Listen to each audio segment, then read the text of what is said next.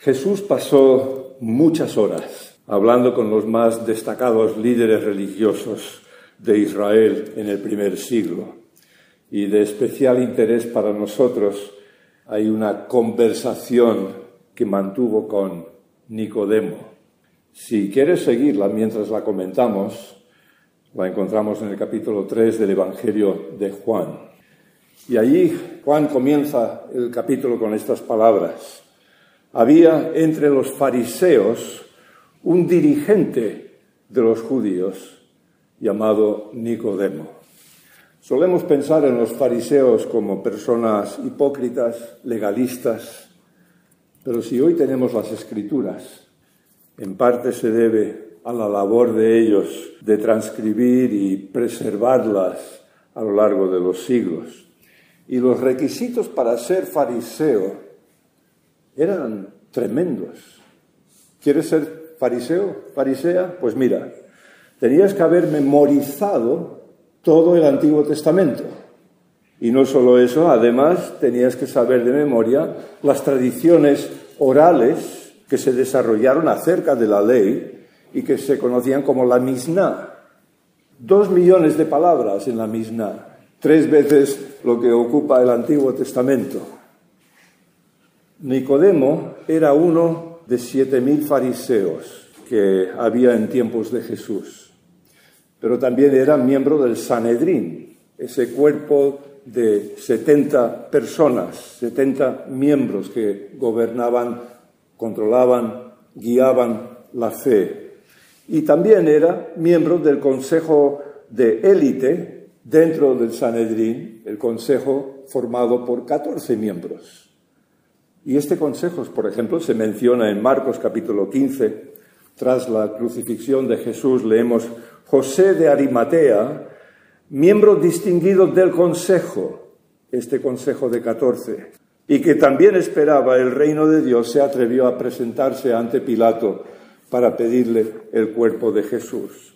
José de Arimatea y Nicodemo habrían sido compañeros, pues, en dicho consejo. Ahora, imagínate tomando una copa de vino por la noche con Jesús, pero no se trata de una velada cualquiera porque vamos a ser invitados invisibles, como una mosca en la pared, digamos, que escucharemos esta conversación que Jesús va a mantener con uno de los líderes más destacados del primer siglo. En el segundo versículo, Juan nos dice que una noche Nicodemo vino a hablar con Jesús. Una noche. Ten en cuenta que esta conversación tuvo lugar durante la Pascua. Era una de las épocas más ocupadas del año para los líderes religiosos, con todo lo que había que hacer a diario en torno a la celebración de la fiesta. Que Nicodemo buscara a Jesús durante la Pascua indica que realmente quería tener un encuentro cara a cara con él. Si le pides a Jesús que se reúna contigo, Él encontrará la manera de que descubras quién es realmente. Hay quienes aluden que vino de noche, pues, porque tenía miedo de que otros le viesen con Jesús, pero no es de extrañar que Nicodemo se reuniera con Jesús después del anochecer. Es muy probable que fuera el único tiempo libre que tuviera durante esos días. Y Nicodemo comenzó su conversación con Jesús diciendo en el versículo 2, Rabí, sabemos, en plural, sabemos que eres un maestro que ha venido de parte de Dios, porque nadie podría hacer las señales que tú haces si Dios no estuviera con él. Notar que le reconoce como rabí, no como colega, sino como uno superior, como enviado de Dios. Es una declaración notable por uno de los líderes religiosos más destacados de la época. No está allí solo por interés personal. Está hablando en nombre del establecimiento religioso. Recuerda que es uno de 7.000, uno de los 70 y uno de los 14. Escuchad lo que, de nuevo, a lo que acabamos de leer, pero en la Nueva Traducción Viviente. Todos sabemos que Dios te ha enviado para enseñarnos. Las señales milagrosas que haces son la prueba de que Dios está contigo. Dice, todos sabemos. ¿Quiénes son todos? Ese grupo de personas a la cual él pertenecía. El Consejo, el Sanedrín, los fariseos, los líderes religiosos. ¿Y qué sabían? Dos cosas. Que Jesús fue enviado por Dios. Y en segundo lugar, que los milagros que hizo Jesús demostraban que Dios estaba con él. Estas dos cosas lo reconocía. Y Nicodemo se está refiriendo a los milagros que Jesús hizo en Jerusalén, estaba haciendo en Jerusalén durante esa misma fiesta de la Pascua. De hecho, el relato comienza en el capítulo anterior, en el capítulo 2, y leemos en el versículo 23. Mientras estaba en Jerusalén, durante la fiesta de la Pascua, muchos creyeron en su nombre al ver las señales que hacía. Y la palabra griega para señales es simeión, que se refiere a señales generalmente milagrosas, dadas especialmente para confirmar, corroborar o autentificar. Y las señales apuntan o identifican a personas, lugares y cosas. Las señales que hizo Jesús señalaban a las personas hacia el reino de Dios y hacia Jesús como rey, como soberano. Las señales que hizo Jesús revelaron a la gente su identidad como el Mesías prometido y el Hijo de Dios. Y Jesús rápidamente responde a esta afirmación de Nicodemo, cambiando la conversación, trasladando la conversación de los milagros al propósito principal que Dios envió a Jesús a cumplir. En el versículo 3, te digo la verdad, a menos que nazcas de nuevo, no puedes ver el reino de Dios. Este término, que en nuestras Biblias se traduce como nacer de nuevo, de hecho tenía dos significados. Nacer de arriba y nacer de nuevo. Jesús lo dijo con esta intención de nacer de arriba. Te digo la verdad, a menos que nazcas de arriba, no puedes ver el reino de Dios. Pero Nicodemo lo leyó o lo entendió como la segunda definición, nacer de nuevo, y de ahí su reacción en el versículo 4. ¿Cómo puede uno nacer de nuevo siendo ya viejo? ¿Acaso puede entrar por segunda vez en el vientre de su madre y volver a nacer? Y Jesús le responde, yo te aseguro, Nicodemo, que quien no nazca de agua y del Espíritu no puede entrar en el reino de Dios. Lo que nace del cuerpo es cuerpo, lo que nace del espíritu es espíritu. O como se lee también en la Nueva Traducción Viviente, el ser humano solo puede reproducir la vida humana, pero la vida espiritual nace del Espíritu Santo.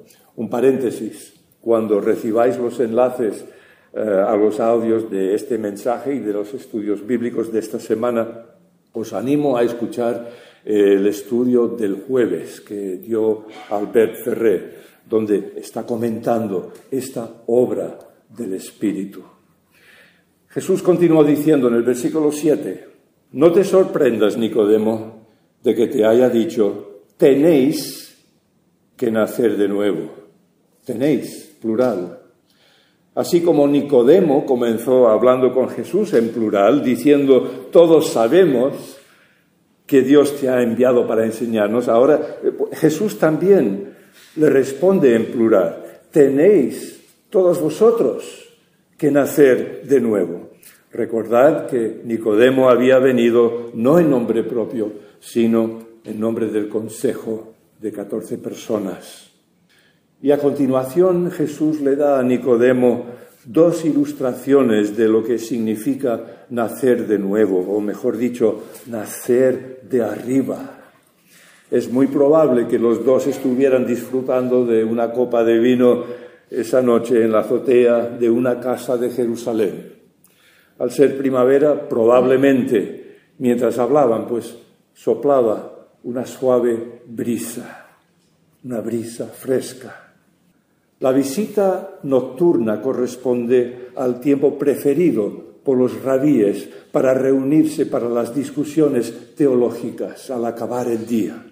Es la hora y el lugar preferido en países de Medio Oriente y se accedía a la azotea de las casas por una escalera exterior, no interior.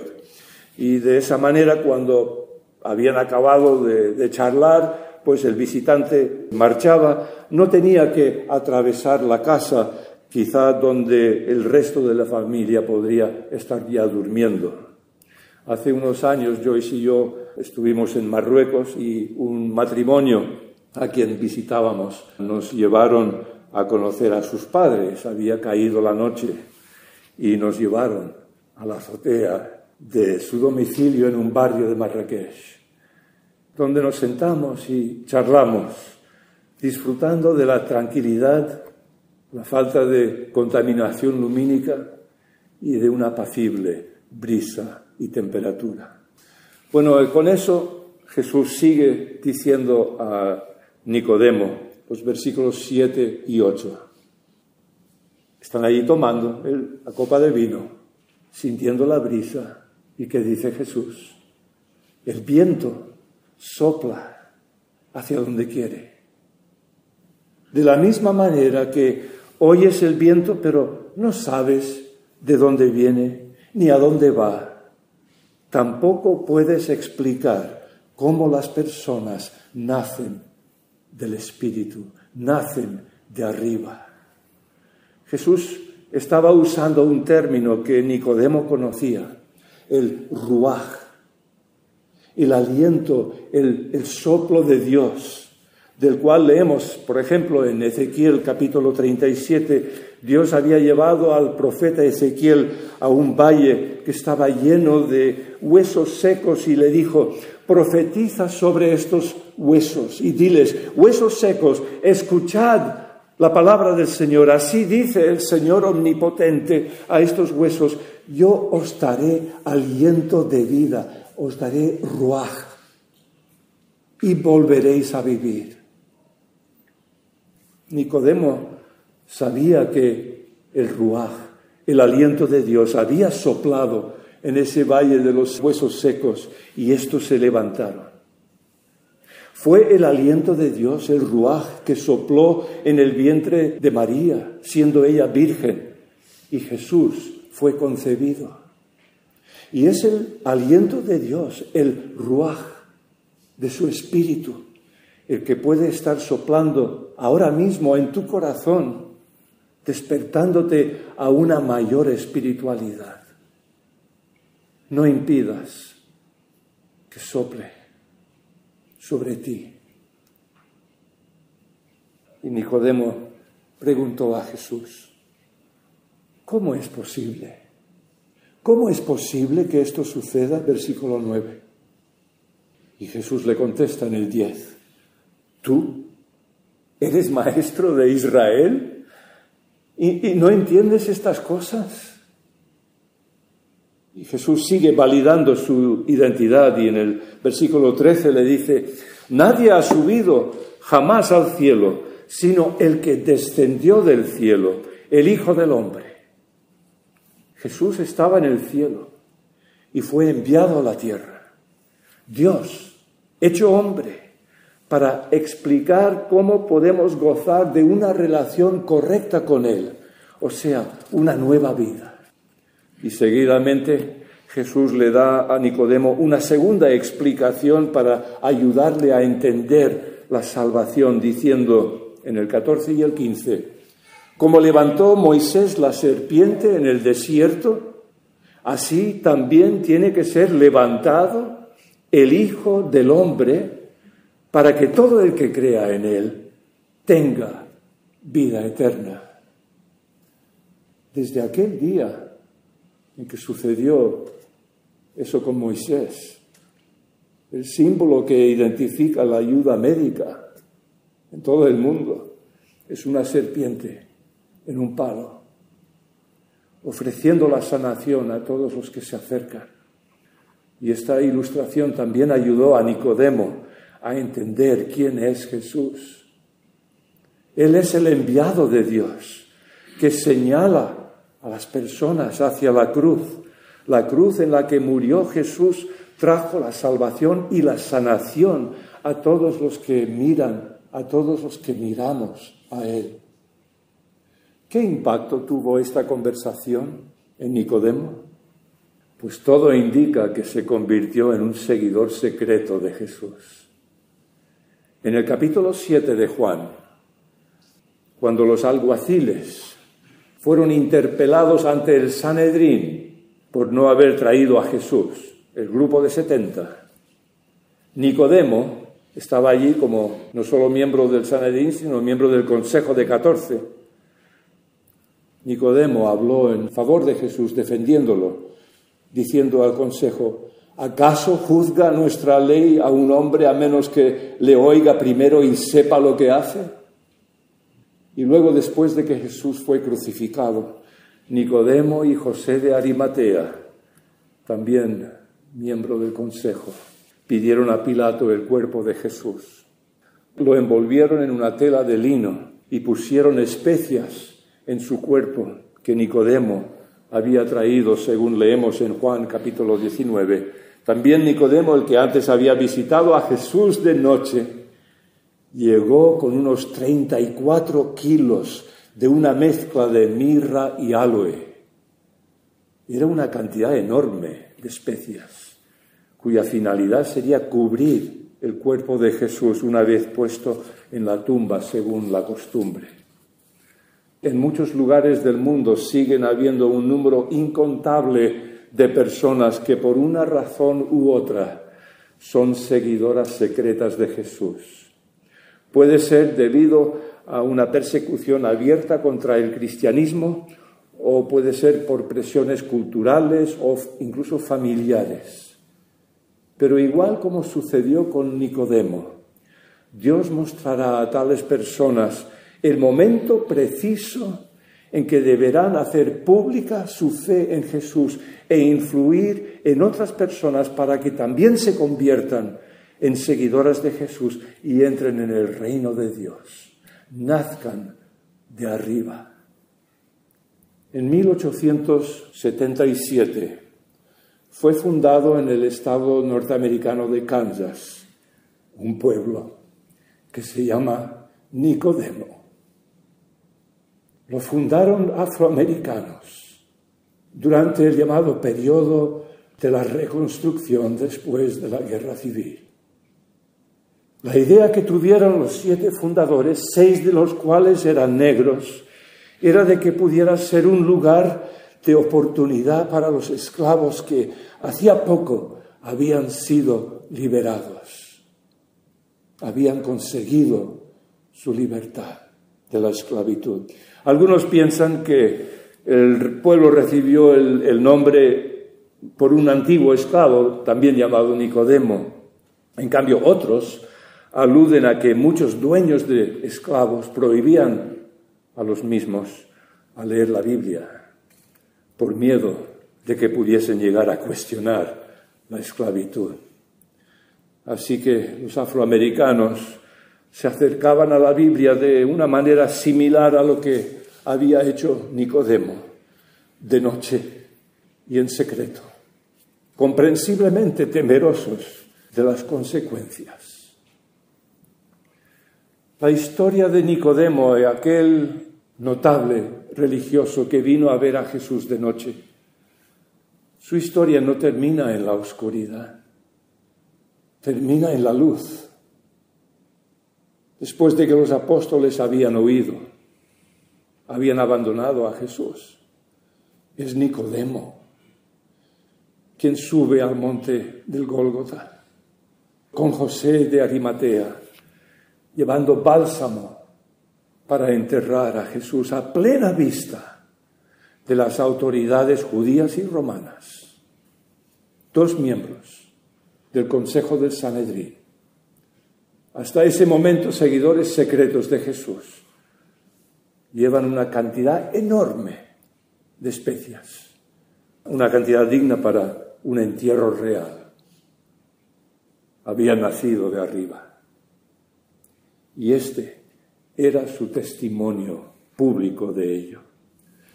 Y en el mismo capítulo 3 leemos a continuación. Juan dice: porque tanto amó Dios al mundo, que dio a su Hijo unigénito, para que todo el que cree en Él no se pierda, sino tenga vida eterna. Con el tiempo, Nicodemo respondió públicamente a esta invitación. ¿Cómo has respondido tú a ese amor desbordado de Dios en Jesús? ¿Has dado testimonio público de que eres seguidora o seguidor de Él? ¿Has experimentado el aliento del ruaj, del Espíritu de Dios, para nacer de arriba? Y si lo has hecho, ¿cómo afecta tu vida el haber recibido tanta gracia?